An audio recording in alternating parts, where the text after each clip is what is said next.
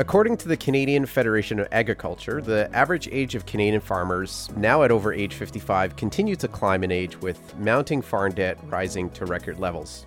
In addition to this, 95% of Canadian farms are owned and operated by Canadian farm families. Unfortunately, many in the industry are saying that Canada's current income tax law was worded in a way that unintentionally put family members at a disadvantage compared to third parties, and would cost a family more money to sell a farm to a family member.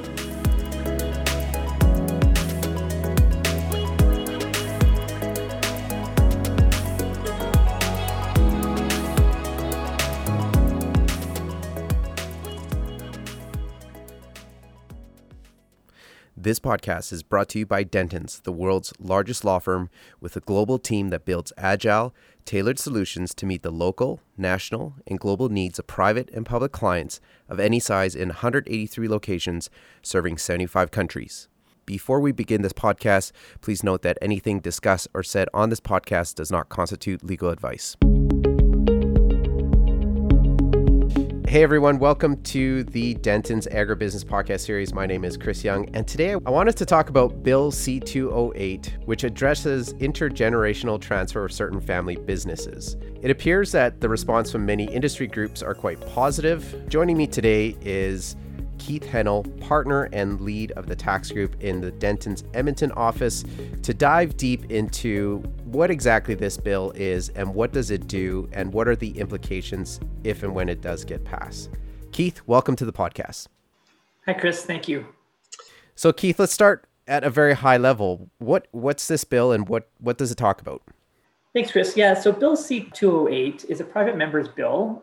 It's called an Act to amend the Income Tax Act, Transfer of Small Business and Family Farmer Fishing Corporation. It really allows a high level for the restructuring of family businesses involving siblings. And it also provides relief from a tax perspective for transfers of family businesses to the next generation. It really is trying to put on the same footing from a tax perspective, a transfer of the shares of a certain corporations to family members as it would be to a third party, and in providing increased flexibility for reorganizations of family businesses involving siblings. Before we go into, what they're trying to propose, what is the current status of the bill?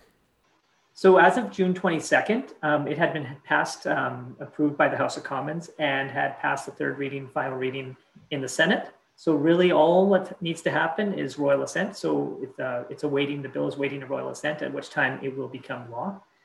We don't know when that's going to happen without a governor general currently. The mechanism for that is a little bit different. Right. So I guess it's a bit of a guessing game as to when that will happen. Typically, when do bills get royal assent? Like, what's the time frame typically, or does it kind of range and vary depending on the subject matter? Typically, it's fairly quick, but again, in this current environment, it looks a little different. Keith, talk about why was this bill proposed? Well, I think in the community, in the different industry groups have recognized, and in the tax community as well, we've always recognized that there was a bit of an inequality between an individual selling the shares of their corporation, their family business, to a third party, and for example, getting capital gains treatment, being able to use the capital gains exemption or deduction on that sale, which saves you a lot of tax. First, selling those same shares to a corporation owned by your son, daughter, family member, whereby the tax treatment would be different. You may not be able to use your capital gains exemption, and also you may get deemed dividend treatment, which currently would be almost 20% higher tax rate than if you sold to a third party.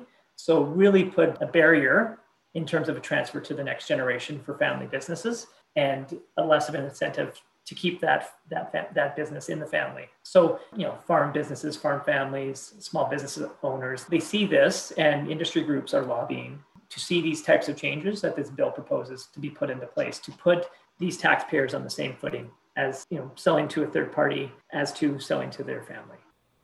It's interesting that there are differences between selling to, a third party and selling, to a family member. From your experience, Keith, is there some rationale behind that from the original way of the Canadian Tax Act?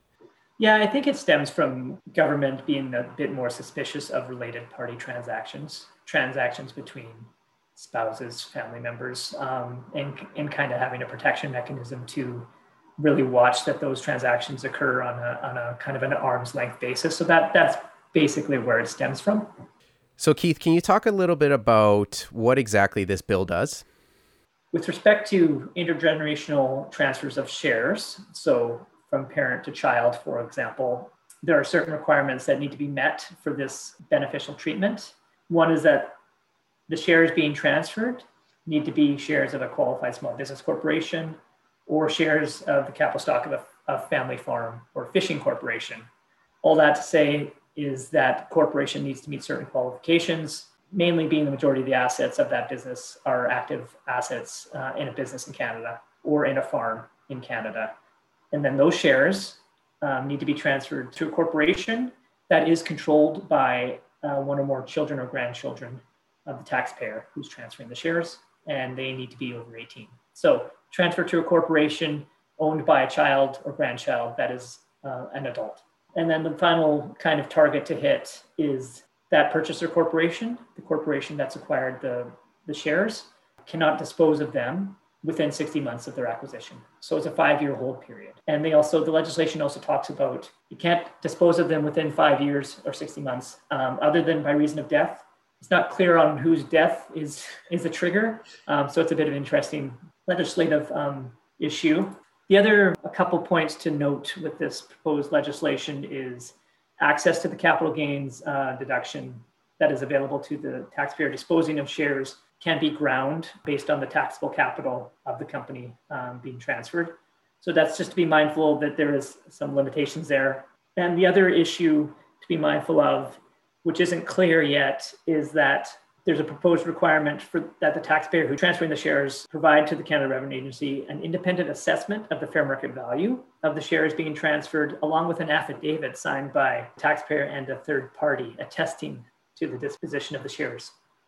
There's no clarity yet on what the affidavit's supposed to say or what an independent, in quotes, assessment looks like. So that's really on the traditional transfer, kind of the nuts and bolts there.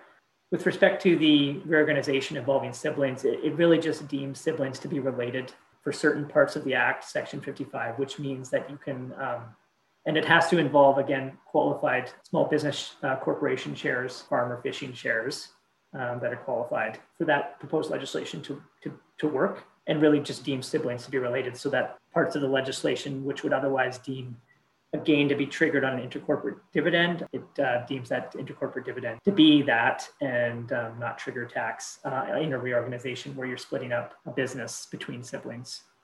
So that's interesting. Is sale of an asset to a third party, does it have the same requirements? No. So yes, even though this legislation proposes to provide relief, it also provides complexity to meet the qualifications to get you that relief, and that is as the Income Tax Act goes. And that's why you need, that's why Denton's tax team is here to help you navigate through these complex rules and to make sure that you're ticking all the boxes you need to tick.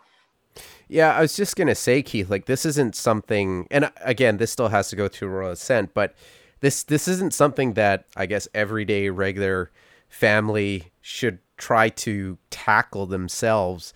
Like there is a lot of things that, as you say, you have to make note of and make sure you don't miss anything. Because I'm assuming on the flip side to all of this is, I'm assuming there's going to be some penalties involved with, however these mechanisms are not reported properly, or if, the third party audits aren't done properly. Like someone's going to have to enforce this down the road, and there's going to be some rules about that. No, absolutely. If you don't hit all the boxes, your treatment will be different than you expected, and you will likely be hit with tax and penalties. So yeah, there's a laundry list of issues to be mindful of, and even the 5-year hold period. I mean, 3 years down the road, you get an offer to sell. These things all have to be recorded somewhere so that you're not inadvertently undoing what the tax plan was to begin with. Yeah, and plan, I think, is the key word there. There's some long-term planning when you're looking at this holistically, to think about everything and all scenarios and just be mindful of all that. So Now, Keith, you grew up on a farm. You are from a farming family or farming community. In your opinion, what specific application does this bill have for farm families across Canada? Well, really, it's welcome news to farm families, farm corporations, because it specifically applies to shares of a farm corporation, qualifying farm corporation, which are generally high-level corporate, shares of a corporation whose principal business is farming in Canada. There's more details to that, but that is most farm family corporations would qualify. And it allows them to transfer their shares, sell their shares to the next generation's farm corporation and get the same treatment as if they would have sold to a third party. It also, this legislation proposes to permit reorganizations with farm corporations that have siblings as shareholders. There's a lot of family farms out there where, we're in the second or third generation of ownership where parent have passed it down. And now you've got a generation of siblings, owning this farm corporation. And at some point in time, it gets too big. They decide to go their separate ways. So there is the current rules in the Tax Act make it a bit difficult for that farm corporation that's owned by siblings to be divided, for each shareholder to go their separate ways and split up that business. So the proposed Bill C-208 actually provides some relief in that respect to make it much easier for that family farm to be divided, reorganized, involving siblings. So each sibling could go their separate ways, divide the farm up, for example. So those are a couple of ways which this bill, if it comes to fruition, could be very helpful to farm families. Yeah, it seems like there was definitely a lot of thought put towards this bill, especially when we look at the application to, the intergenerational transfer of the farm business or the farm itself. It seems like it's positive news for the farming families across the board.